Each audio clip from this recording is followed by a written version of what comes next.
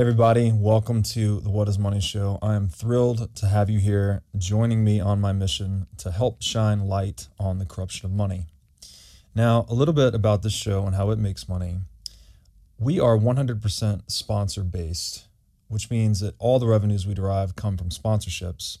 But I try to be very selective about the sponsors that I work with, specifically trying to choose those who have values well aligned to the values expressed on this show, like freedom, education, self-sovereignty, etc.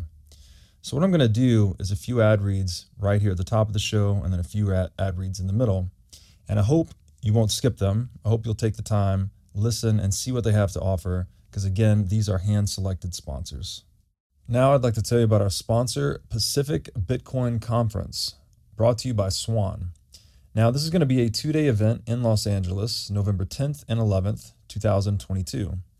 And if you haven't been to a Bitcoin conference yet, I highly recommend it, as there really is no better way to get integrated into the Bitcoin community. Speakers announced so far include Michael Saylor, Lynn Alden, many others. I'll be speaking as well. Michael Saylor is even quoted as saying, "This is going to be the event of the year, so you definitely don't want to miss it." So go to pacificbitcoin.com and use discount code BREEDLOVE to get your tickets today. Now I'd like to tell you about our sponsor, Ledn. Ledn lets you do more with your digital assets. For instance, Ledn offers a B2X loan product that lets you leverage your existing Bitcoin to buy even more Bitcoin. Or you can also get traditional Bitcoin collateralized US dollar loans through Ledn as well. Ledn also offers both Bitcoin and USDC denominated savings accounts, letting you generate yield on your digital assets. Recently, Ledn has launched a Bitcoin mortgage product as well that lets you use Bitcoin to buy a home or finance one that you already own. So go to ledn.io, that's LEDN.io today to sign up. Nozomi, Hayase, welcome back to the What is Money Show. Thank you for having me again. It's great to have you again. I saw you had published a recent written piece titled, "Blessed are the Bitcoiners, they shall inherit the earth." And I had to get you back on to talk about it. We had such a good conversation last time. And just by way of quick introduction for my audience, you are a psychologist and recently a Bitcoin author. You've published a few of these pieces exploring the psychological significance of Bitcoin.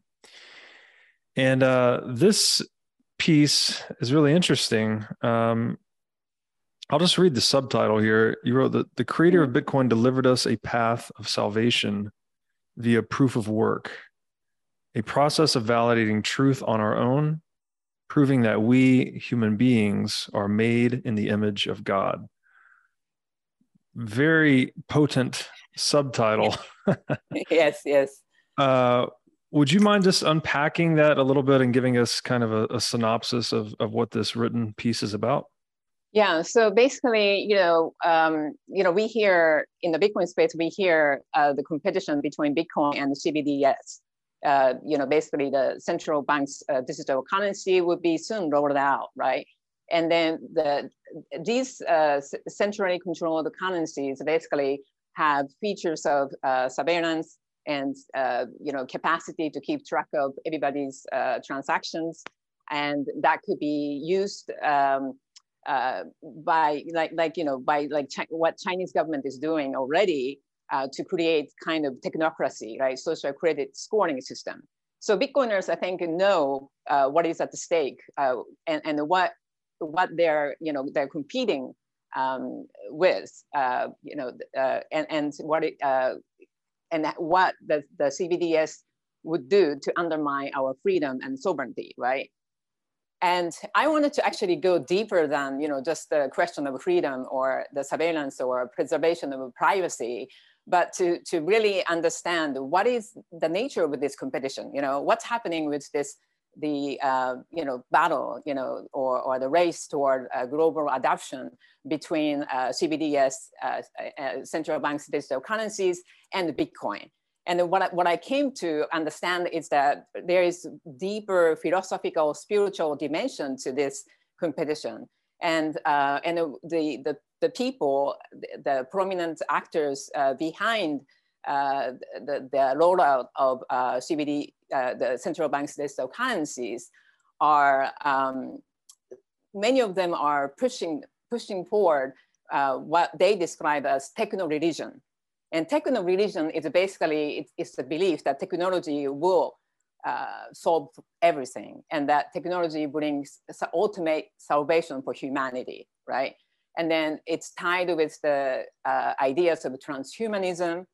And you know, so when I found out about it, then I started to kind of explore the Bitcoin actually provides alternative to that technological utopia, and that it's create a humanistic alternative to technological salvation. So that was kind of like my analysis of what's happening, and I wanted to really to describe you know, what this competition is all about, and in order to do that, I wanted to basically illustrate what the people who are behind the rollout of central banks' digital currencies are trying to do, and their vision of the world, and then the Bitcoiners' vision of the world. So it's kind of like trying to create this contrast between the two, so that we will be informed about choices, right? So we have one hand their vision, and then on the other we have humanistic vision. And then what's happening in the Bitcoin space is that there is this Renaissance 2.0, Enlightenment 2.0, you know, that the people are, Bitcoiners are kind of excited about this resurgence of art and the revival of the human spirit. And then in some ways, I think that there is this, you know, newly awakened spirituality, or the excitement and engagement in this community to participating in articulating what it means to be human. So one hand we have Renaissance 2.0, Bitcoin Renaissance 2.0, and then on the other hand that we have this, you know, technocratic utopia vision carried by, you know, World Economic Forum, or you know, the people who are behind implementation of the central bank digital currencies. Yeah, excellent introduction. And I think, as we talked a little bit last time, that the CBDCs, central bank digital currencies, they're kind of a product of this behaviorist paradigm. Yes, right? yes. It's Where, really, I think that it's really the upgrade. I mean, like, it's really the Skinner's behaviorism 2.0, you know, and it's really what comes down to is the question of consciousness and free will, whether, you know, we have something called consciousness or freedom. And the behaviorists, you know, and those who are behind, you know, CBDC, they are denying there is such thing as free will, and that they are, you know, yeah, they are saying that we don't have a consciousness, or some might be admit that there is something like consciousness, but they reduce consciousness to look at it as a byproduct of a brain, you know. So it's not, there's nothing, there's no such thing as a soul or spiritual beings.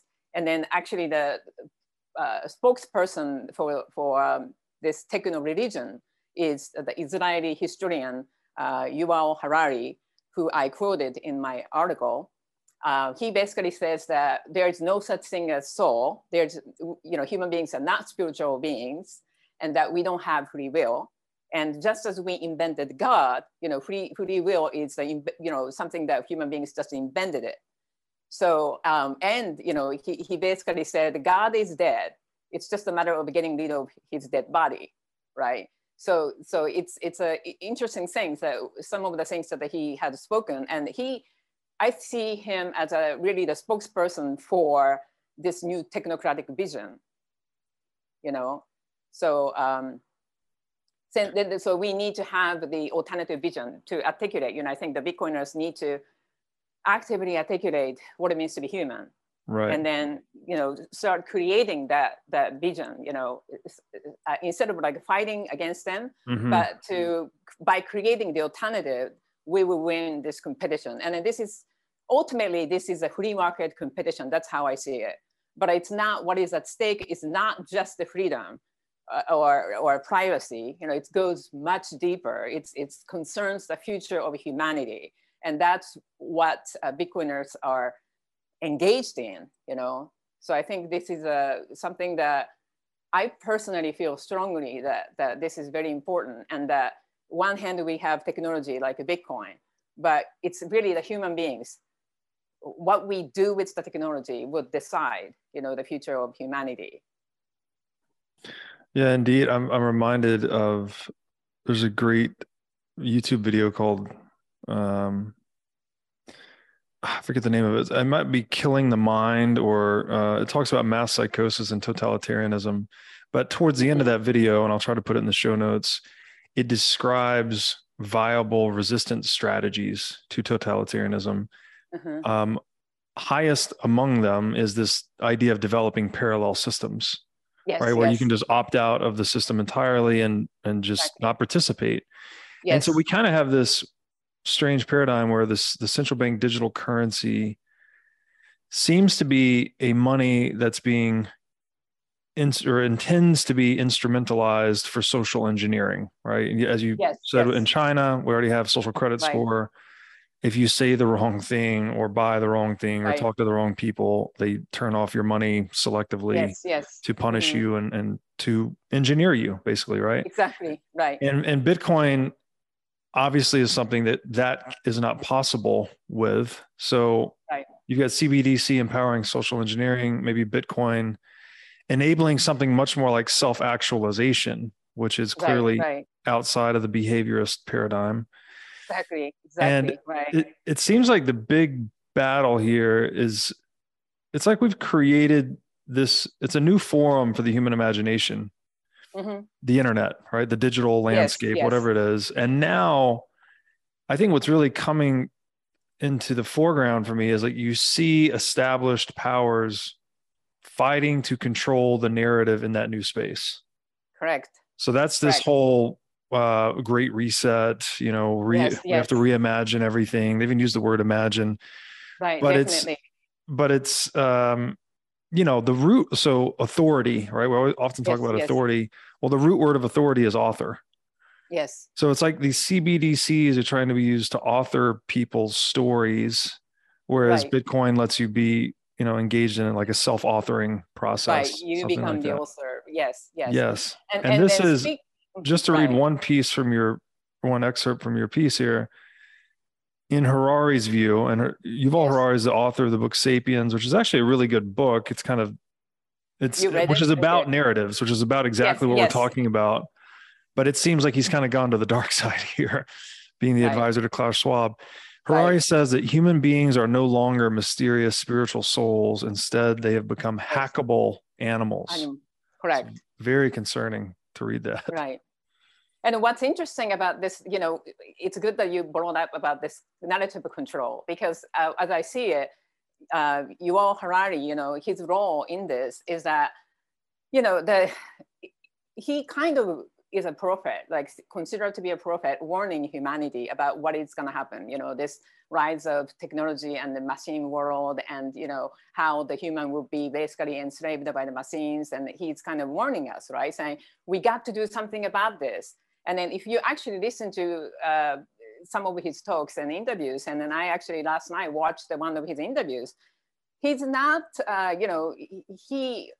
personally maybe don't necessarily like him, but he's kind of likable. He has kind of a personality that is accessible to people. And so he's not like considered to be like an evil person, like trying to do this, but he's just a warning, right? He's informing us about this. But what I found interesting is that I think that he's like a spokesperson, and he is presenting the programs, right? So here are the programs. And then now we need to collaborate together and to fight against this, or resist this technocratic takeover, or the machine takeover, right? And what's interesting is that this has been the patterns, I think, of the elite, is that they try to use the electoral politics, electoral arena, or engage the public in the semblance of democracy by controlling narratives.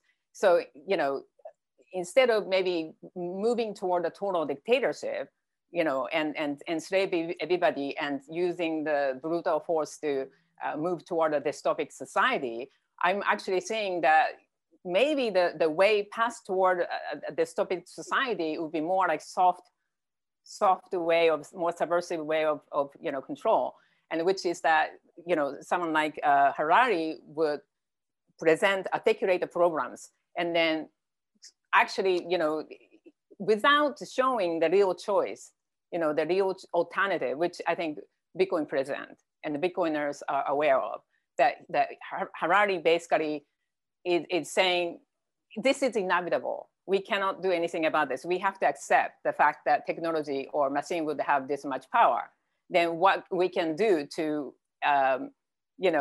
mitigate its adverse consequences, right? So he is already putting us in a compromised position, and then make us engage in this. I would expect that there will be a slogan of something like, "We are all in this together." Whether it's a climate change or racial issues or anything, or pandemic, everything like that. They try to articulate programs and then engage us with the efforts to bring out solutions that they came up with, right? So that's how I see it. And then that, basically what I see is that their vision really is it's the machine takeover, and that the human beings will cease to exist as spiritual beings or beings with autonomous feeling and thought, and this is exactly something that Julian Assange of WikiLeaks pointed out. He was right about this. He earlier describes the defining battle is the institution versus individuals, right? So he basically, as a part of notable cypherpunks, he said our battle is not like left versus right, that is politically defined, but it's individual versus state, individual versus institutions. And now, years later, after he said that, he pointed out the defining struggle is whether humans that control machines or the machines that control human beings. And I think he's precise. I mean, he's very correct in saying that. And that's why I think he's basically imprisoned now. Everybody knows that he's in prison without charge for exposing the crime of the US government and engaging in journalism. But I don't think that's the only reason why he was sent to prison, because he knew about this battle and what's Right. gonna, and if he was allowed to speak, then he would be engaging the public in this struggle. So yeah, it makes a lot of sense that individuals that are throwing light on the real problem that sort of undermines those that would yes, push narratives, right? yes, They're introducing a narrative as a solution, but if you undermine the yes, very yes, introduction of that narrative by saying, "Hey, this whole thing is a game being played in your imagination," it sort of short circuits the whole effort. exactly. And I like this point on soft control, because it is this. I often call this the moralistic camouflage. Yes, We have the ESG to save the world. right, I'm right, sure CBDCs will be introduced to save the economy. It's always right, done for our safety, right? Even the lockdowns right, and all these other things. right, There never seems to be an instance where government takes an action that they don't say exactly, it's in your best interest, right. but it is almost always the exact opposite of in your best Exactly, interest. right. And it's kind of enticing. It's seductive. The narrative is seductive, and so that the Mm-hmm. people just engage with it. But once you engage, you would lose, because that's you are put in a compromised position. You are deprived of real choice, right? Yes. It's you're going to engage with a solution that somebody else came up with. So that's the whole point. And I think that's why Bitcoiners have to articulate the choice, the real choice that we have, and we cannot just compromise. Mm. So Yeah. Yeah, the Assange point is good too, because there, this goes back to Ayn Rand and all the libertarian philosophers, that there's always been a struggle between the individual Right. and collectives, right? Or Yes. Yes. groups, whatever you want to call these things. Right. And Bitcoin's very interesting in that way, that it's kind of like the first collective, if we want to call it that. It's a decentralized organization, Yes. but it's optimized for the individual. So Yes. that's what makes it so interesting. We've Right. always Right. had the need to organize ourselves, which required some social constructs, but Right. then the people in power within those social Yes. constructs tend to become corrupt, or bend Right. the Right. rules to their own favor over time at Mm-hmm. the expense of others. And then, Right. that compromises the integrity of these social structures and they collapse. It's kind of the game Exactly. or the Right. dynamic we've been caught in. But Bitcoin, again, is so interesting in that it's the first collective or organization that we have that just has rules that can't be bent or broken. And Yes. they're optimized for the individual. So it's sort of bridged the gap, I think, between the individual and the collective, which is super Yes. interesting. And I think that's why I think the Bitcoin is a magical internet of money, that it's kind of, solve the paradox. I mean, in some ways, because it allows us to be absolutely individual, right? The fundamentally individual, and without sacrificing ourselves, we can actually come to consensus. Like we can Right. actually create harmony, right?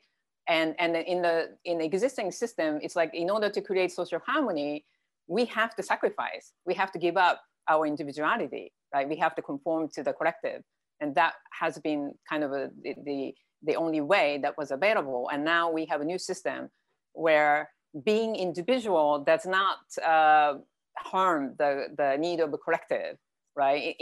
And actually, we have to be individual. We have to be sovereign so that we can actually bring value to the collective. So it's an interesting, certainly interesting phenomenon that is happening. Definitely it's a new paradigm that Yes. never existed before. Yeah, almost like we could maybe say that Bitcoin is the first social consensus based purely on consent. Yeah, that's a All good these point. other Yes. the social consensus of anything that, the US Constitution, even, which is something that's been Right. a great tool for liberty, Right. but it took a lot of coercion to get it in place, right? There was Right. Right. war and Right. et cetera. So, yeah, Bitcoin's quite mind bending in that way. I do want to read this excerpt, a longer excerpt from your piece that includes a quote from Yuval. Okay. So you wrote, with a view that animals and human beings can be reducible to algorithms, Mm-hmm. Yuval aims to replace intuition and inner feelings of individuals with mechanical processing. Yes. Yuval Harari explained how feelings are not some metaphysical quality that God gave us, Mm-hmm. but simply biochemical processes of calculations. Calling Right. them biochemical algorithms, Harari noted, and now this is his quote.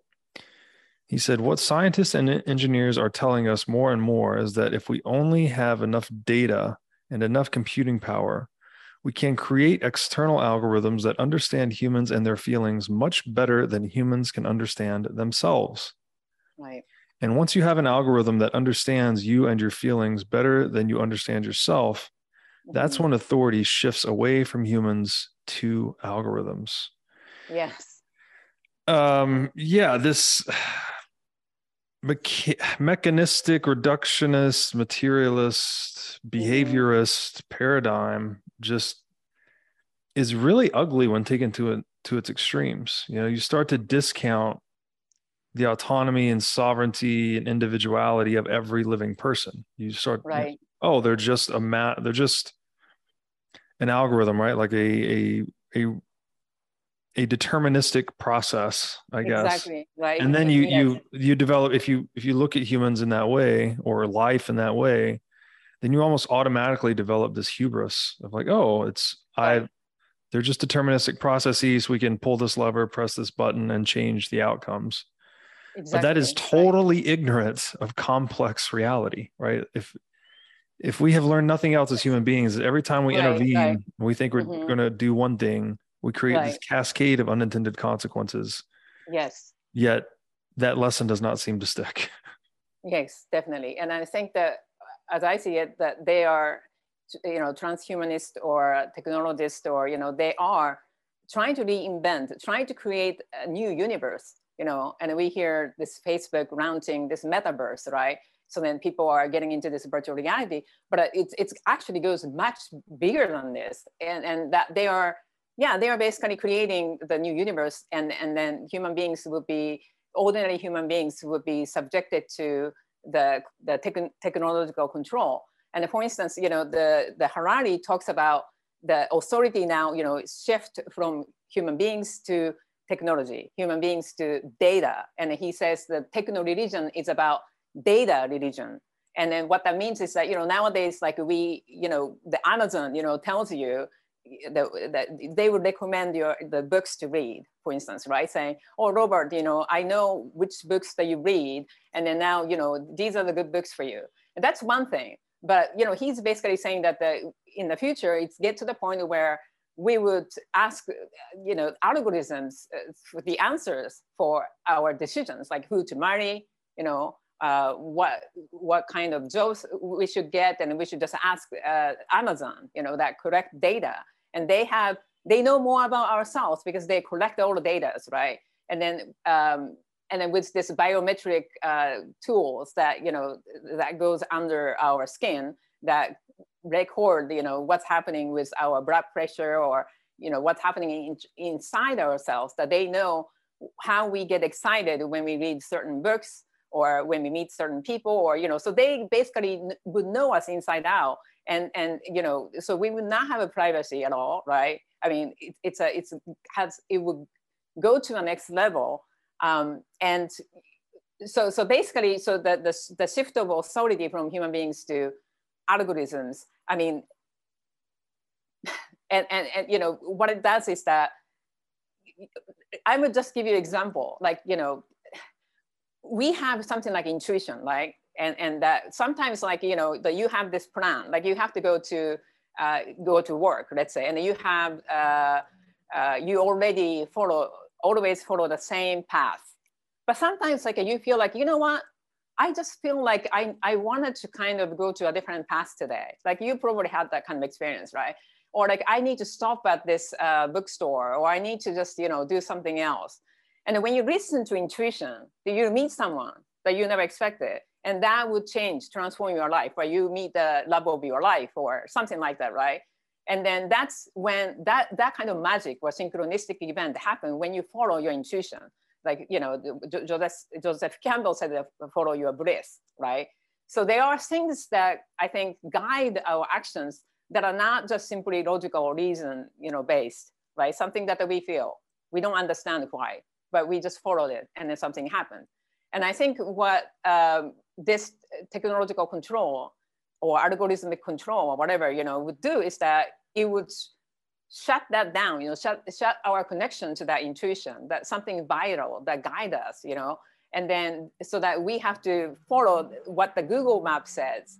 The Google will give you, okay, these are the things, that these are the paths that you have to take to work. And if you're trying to go away from that, the Google would say, oh, no, you have to keep going, So, and so as I see it, what it does is that it creates a universe where human beings cannot act freely, cannot trust, or cannot follow our feelings or intuition, right? And everything will be mechanically controlled, right? And then algorithm is based on deterministic sequence, obviously, something that we have done based on our actions that have been already taken place. So it's the past dictating future, if you think about it, right? So there is no possibility for future that is independent from the past. And then it deprives of our potent capacity for creativity, because creativity is something that, that something happens, like that goes outside of time and space, perhaps, or a linear sense of the time, and then something comes that is completely paradigm shift or earth shattering or something that never existed before. That comes when we connect with this creative force. But if the algorithmic determinism always keeps us in what we have already done, what we have thought of, what we have felt about, then we cannot actually exercise our power of creativity, right? So it has a deep consequence, because human beings are no longer creative beings, and we will be just simply repeating what we've already done. It's just repeating the past. And then algorithms can control us more and more, because they will collect the data of what we have done, and then put us in a loop cycle of past informing the present, and then the present informing the future. But it's a kind of a closed circle, if you see, right?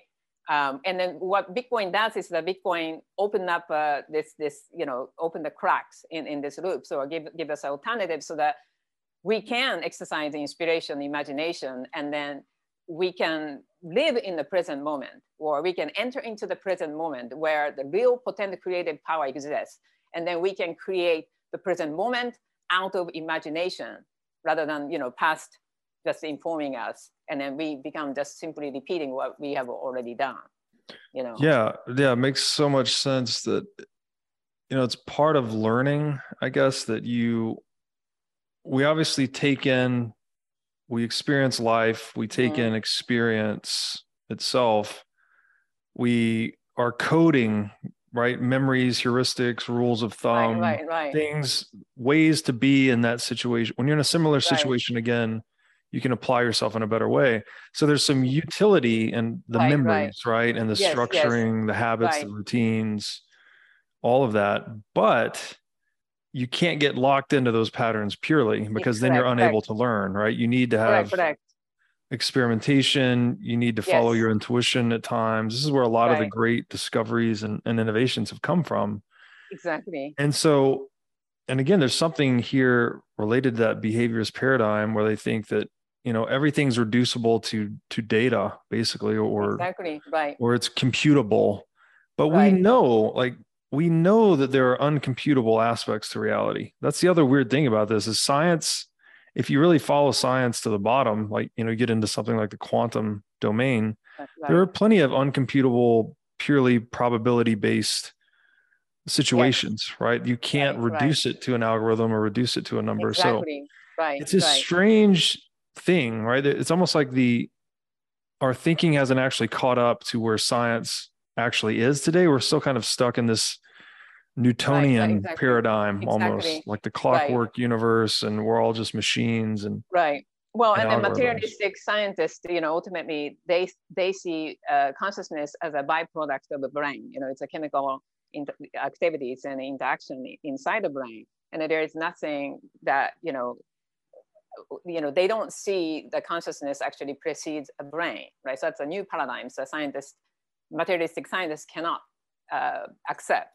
But there is, brain and head-based thinking or intelligence is just one part of intelligence. That we have intelligence of the heart, we have intelligence of the stomach. We have like gut feeling. So that our stomach, the gut has intelligence, right? Tell us like what not eat, or all of that stuff. So I think that this whole kind of heavy reliance on head-based science, so to speak, confined us in this one narrow kind of spectrum of reality or intelligence, right? We have to depend on this rational reason, the brain-based thinking, but we are much more than that.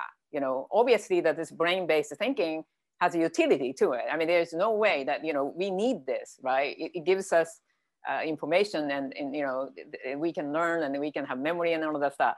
But like you're saying, we should not be just confined and restricted to that faculty. We should be able to embrace all the aspects of ourselves and all forms of intelligence, right? So that's, I think, the part of Bitcoin Renaissance 2.0 is to embrace all that is human, and the Bitcoin is allowing us to do that. Yeah, and I guess we often say thinking with the head versus feeling with the heart, or gut instinct. We Right. describe these things as if they're real, but I just learned this a few years ago. They actually are real, right? There's actual neurons in your heart. Yes. There's Right. neurons in your gut. Yes. There's a Right. lot more in your brain, but they're Yes. different levels of knowing, right? And we've all Yes. experienced it probably at some point in our lives. Right. Your head's telling you one thing, your heart's telling you another, and you have to work it out. Right. Um, and all Yes, of and this, yeah, it is scientifically actually observable and studied. There is, the science has been showing that the heart has generate electromagnetic field that is much larger than the brain, and that can be actually detected. So, it's not just, the ancient mystics talked about heart, right? Like Rumi or a poet, that they talked about the intelligence of the heart. And then, but somehow like scientists just see that as like a mysticism, but it's not. It can be scientifically proven. The heart has intelligence. yes, yeah. And all of this. Now I'd like to tell you about our sponsor, Crowd Health. Crowd Health is a Bitcoin-enabled alternative to legacy health insurance. Now let's face it, legacy health insurance is an absolute scam. Nobody can explain this better than the legendary comedian Chris Rock. Insurance. You got to have some insurance. You got to. That's an insurance. They shouldn't even call it insurance. They should just call it in case shit. And I give a company some money in case shit happens. Now, if shit don't happen, shouldn't I get my money back? So with Crowd Health, instead of just paying premiums that you'll never see again, you can hold part of this pool of savings in dollars and in Bitcoin through Crowd Health. And when you have a health event, you can draw against this pool of communal savings. So go to joincrowdhealth.com/breedlove to learn more or sign up. Now I'd like to tell you about our sponsor, Wasabi Wallet.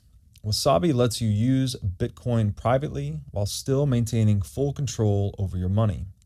Specifically, Wasabi Wallet is an open source, non-custodial wallet with privacy built in by default. By using Wasabi, you're effectively putting the private back in private property. Wasabi Wallet is an easy-to-use privacy wallet that can support any amount of Bitcoin transactions. So go to wasabiwallet.io today to download this state-of-the-art wallet software. Now I'd like to tell you about our sponsor, Swan Private. Swan Private is a concierge financial services firm based in Los Angeles. Now, I've known the Swan team for years, and these guys are laser focused on the Bitcoin mission.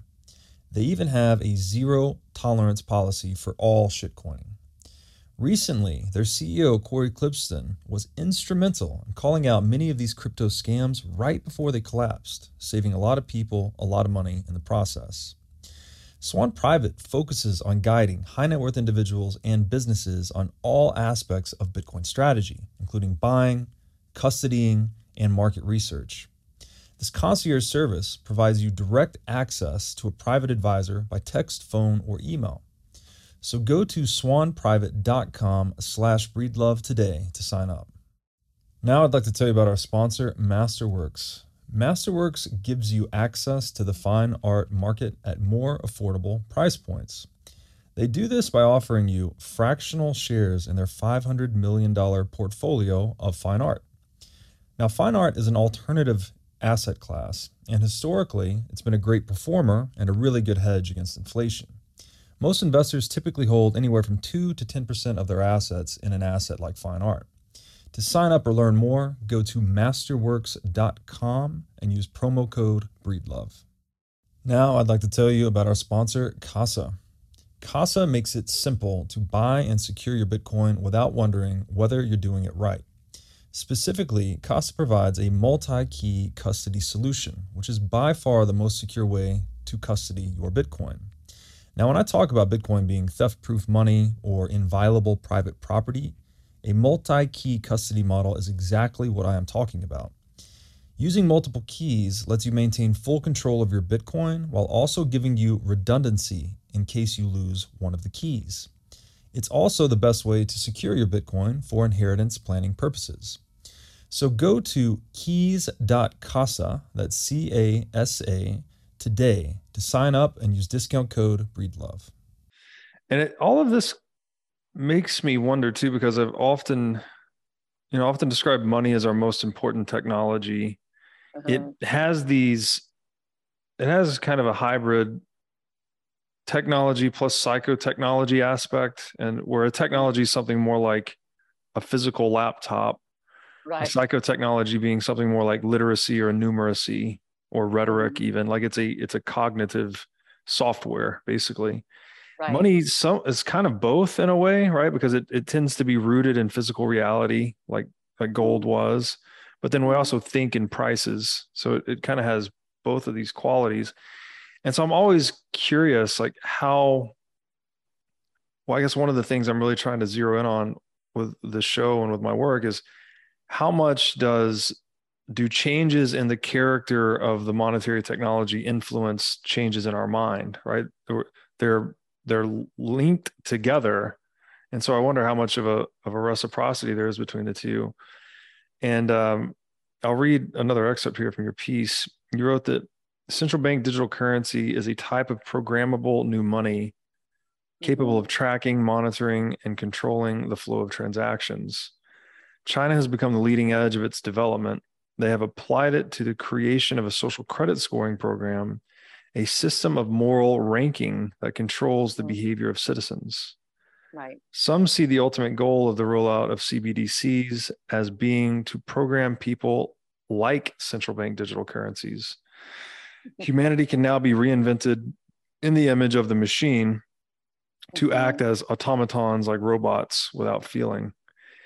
And Mhm. so it's just interesting to me that we're talking about just using two different tools for the same Mhm. job, right? One is a form of money that Mhm. people can inject their agenda, or they can program, right? They can program the Right. money to try and Money. engineer social outcomes. Right. Whereas the other form of money, like Bitcoin, is immune to that Mhm. engineering, the social engineering aspect. So what you're really Right. doing is giving maximal power and autonomy to the individual user.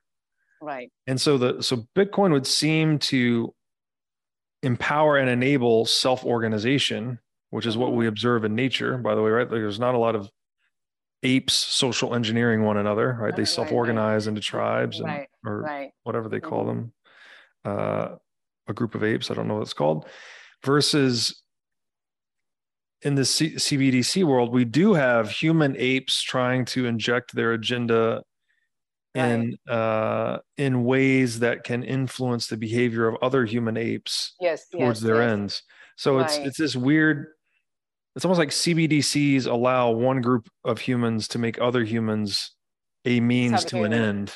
Right. Yeah, Subhuman. subhuman, They will subhuman. create a new class, right? New class, and then the you're right. So they're trying to create, and then they are trying to give power to technology. So in the sense that the God becomes the Making machine. technology a god. Yes. Right, right. And then the humans will be reduced to like animal, kind of like animal level, right?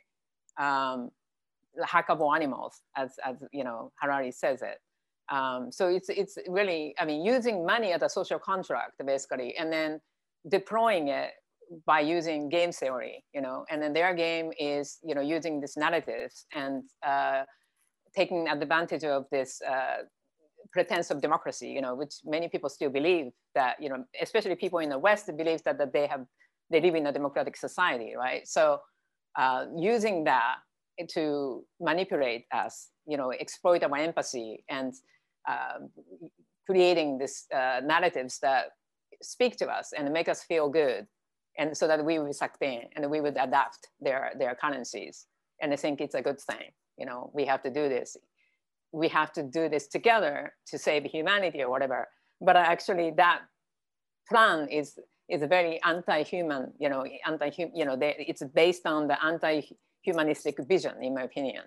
And then Bitcoin provides, because Bitcoin, by removing central control, it's, I think, align us to who we are. You know, as just, you know, naturally as who we are, right?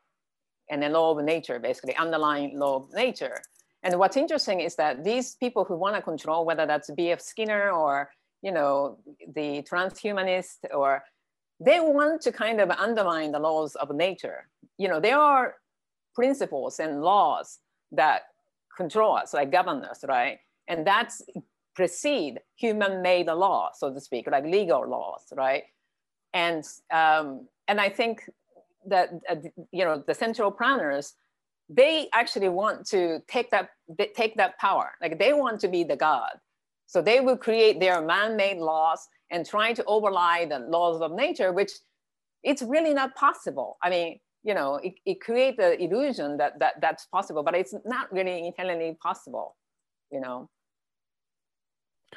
Yeah, the fear is used a lot, right, to corral humans into these systems of control. So it's engaging human nature in a negative way, and that you want trying to create fear in people so that they're easier to move, right? It's easier to present a solution when people are scared or there's a lot of uncertainty, etc. Exactly, right. Whereas Bitcoin's approaching human nature from just the opposite tact. It's that, basically it's an acknowledgement of, I don't like this term free will because it's hotly debated, but people obviously have the ability to control themselves and decide what they're going to do. I mean, you could argue that even that's deterministic, but we can't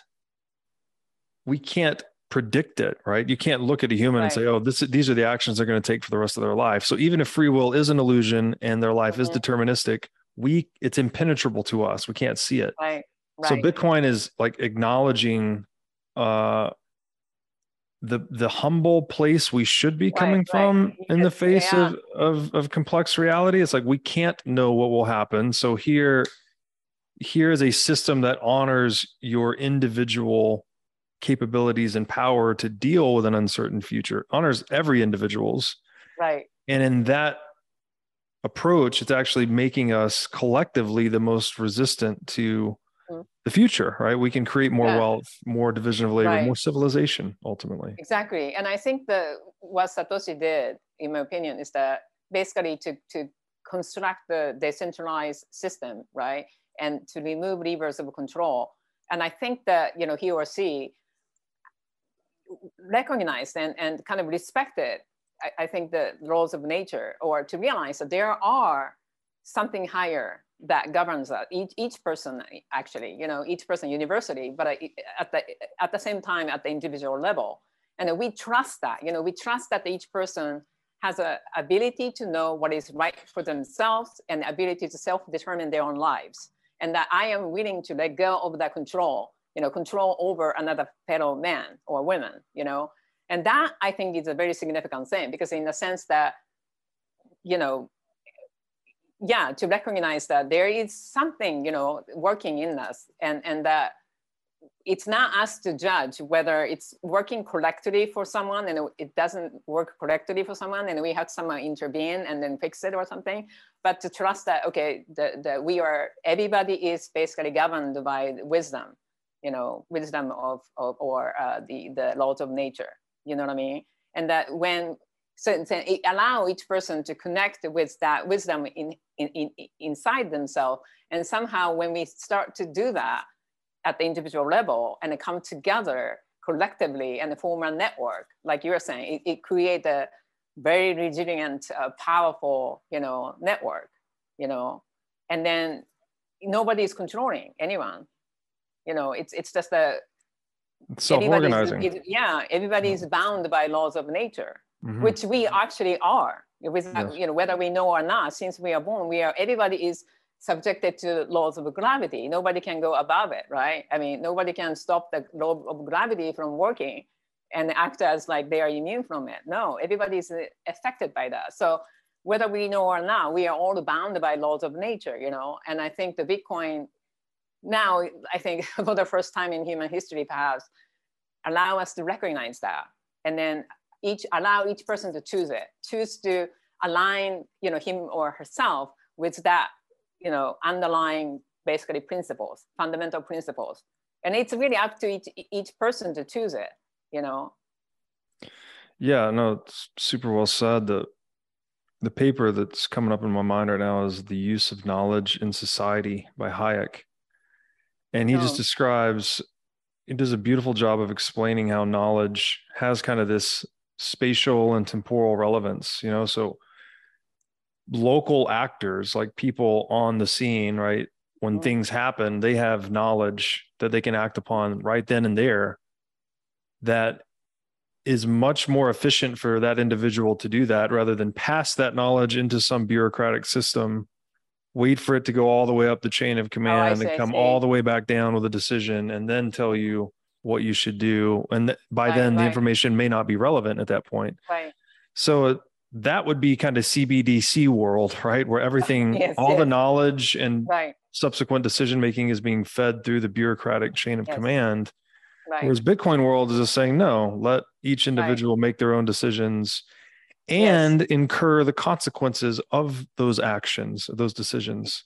Exactly. Right. That's the system that's constantly calibrating itself with the most information and most feedback to make us most adapted to the world, which is that's the whole point, right? As we're saying, we're trying as a species, trying to become better fit for survival on this planet. Right. Yes. Right. So I think that, you know, the people, I mean, the people who are trying to re-engineer the fiat system, you know, or the fiat mindset is that they want to control, they want to govern as a person, you know, and they want to save other people, right? So in a sense that, again, they want to exercise control. And then like someone like Skinner, I mean, he probably believed in what he was doing. He didn't think that he was doing something, you know, harmful. I think he truly believes in what he was doing was to maybe save humanity or whatever, right? So, but that's like their system is that there's something wrong outside, and then like, you know, they have to control and fix things, you know. Whereas the Bitcoin, you know, each person will save him or herself. Nobody's saving anyone, you know. It's each person doing it, you know. So that's the difference, I think, different model, you know. Yeah, it's a great point, because even these guys, Yuval Harari and all the World Economic Forum people, they probably think they're saving the world too. Exactly, right. From their own limited paradigm. Yes. And who are we? But you know, like, who are we to say whether they're right or wrong necessarily? Right. But what we do have the power to say is no. Right, like no, that doesn't work for me. No. I'll pass. Right, exactly. Someone else can eat the bugs. Someone else cannot have the property and be happy. Right. I'm gonna do this. You know, that's right for me. Right. Exactly. So exactly, and I think that from a bigger perspective, if we zoom out, I think that humanity collectively are going through some kind of rite of passage. You know, we are, you know, in the process of evolving ourselves, and then for that, we need to have a choice. You know, if we don't have a real choices, right, then we cannot actually claim our own freedom.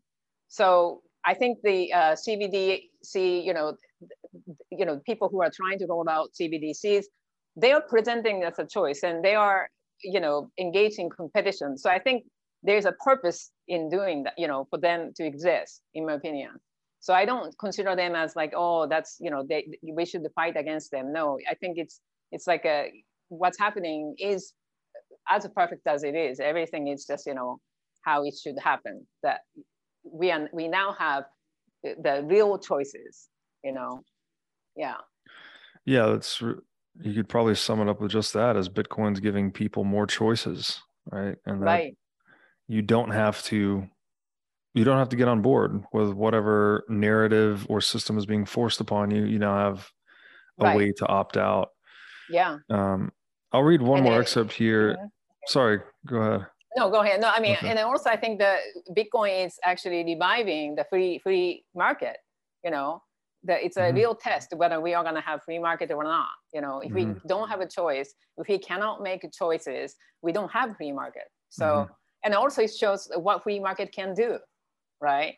So that's why I think it's like excitement experiment. Yeah, agreed. Okay, I'll read one more excerpt here. You wrote, Satoshi Nakamoto, the unknown person or group behind Bitcoin, made manifest the cypherpunk's moral value by writing code that can defend the freedom of individuals. Satoshi, by launching Bitcoin as a community-driven free software project, let go of control over the technology. In this act, a creator of Bitcoin transferred the authority to each human being and then disappeared. Mm-hmm. Instead of a mere promise of redemption, Satoshi delivered us a path via proof of work. Here, the creator lets us all engage in the work of salvation, a process of validating truth on our own, proving that we human beings are made in the image of God. Now, I think you and I probably have similar views on, well, at least we probably don't view God as the guy in the sky, as many No, people no. do. So could you just unpack, this is a very powerful closing excerpt here. Could you just unpack that a little bit for us, and what is the connection you're making to God here? And I guess it'd help to have you somewhat, I know this is very difficult to do, but somewhat describe the conceptualization of God you had in mind when you wrote this. Okay, so Yuval Harari talks about how before, like, we had this God, God figure or religions, right? And then we externalized authorities onto these kind of entities, deities, and then there is a shift that happened from that kind of religion, the influence of religion, to constitutional republic, perhaps the move toward democracy, representative democracy. And then, so that the premise of democracy is that each person, has a way of knowing, in a sense, that each person, instead of like trusting God or religion, that it's up to the individual. Like each person can know what is right and wrong. And because of the fact, like in the US, for instance, there is the, founding fathers made sure that, there has to be the wall of separation between the state and church, and that they did not want to create a church state. Like they wanted to basically give individuals rights and ability to decide what is right for them. And then, now the Harari is basically pointing that now authority is going back to, again, this external God, but it's not the God, the religious God, but at this time it's technology. And I think, when I wrote this, I agree with Harari's assessment that first, that, we externalized our authority onto, metaphysical entities like God or religions. And then that moved, the society moved from monarchy to democratic system, so that somehow the source of legitimacy is placed upon the individual. And that was the significance of the creation of the US Constitution, for instance, or as an example of democratic systems.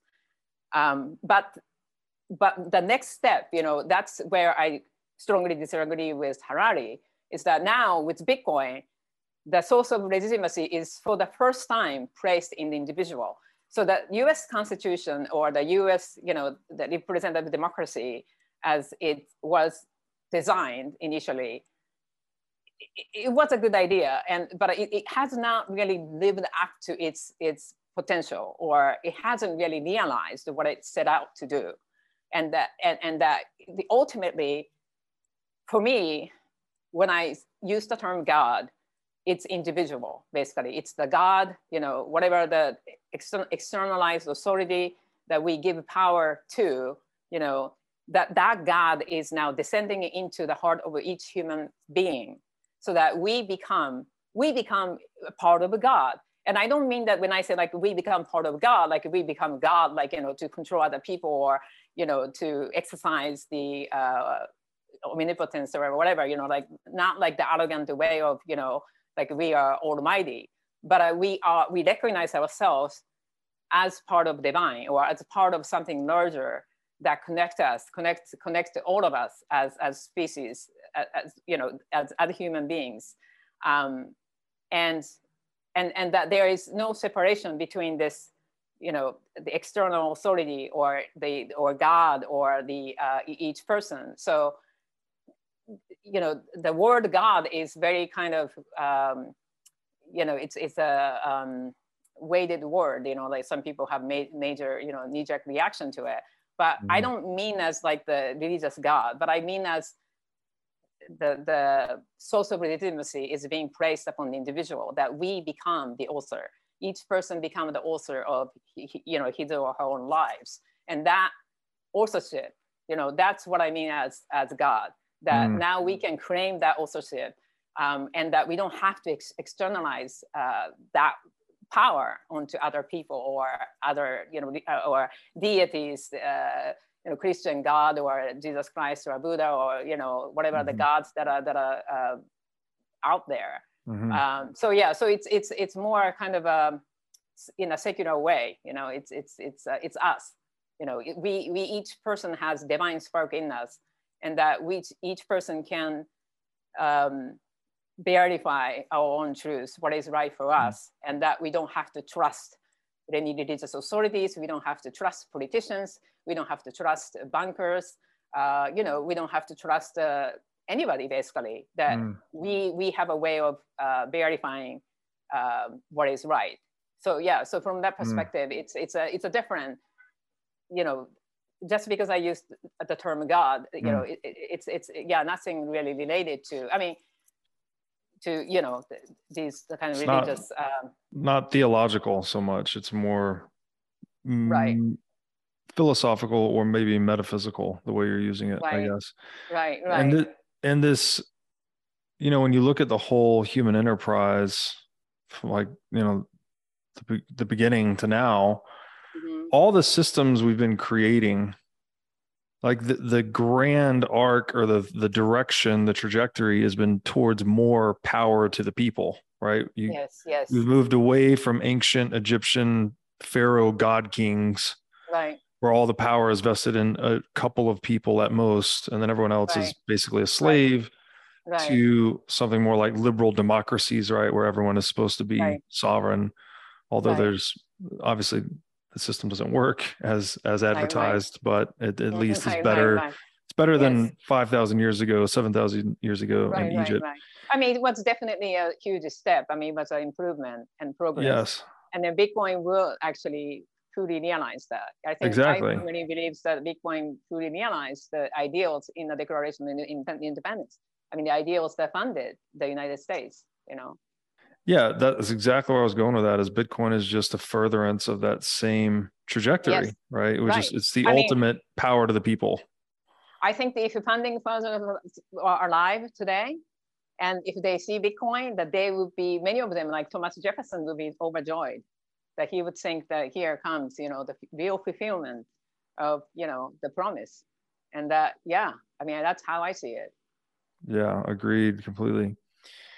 Well, Nozomi, this is another great piece. I hope you continue writing. I really enjoyed talking to you about this as well. Could you please let my audience know where they can find out more about you or your work?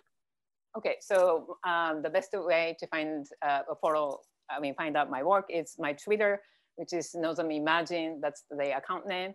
And then also I'm actually launching my own podcast with my fellow Bitcoiner, Roger 9000. He's a London-based musician, and it's called Bitcoin is Love, Renaissance 2.0. So the reason why I created this is that I wanted to amplify the vibe of love and Renaissance 2.0.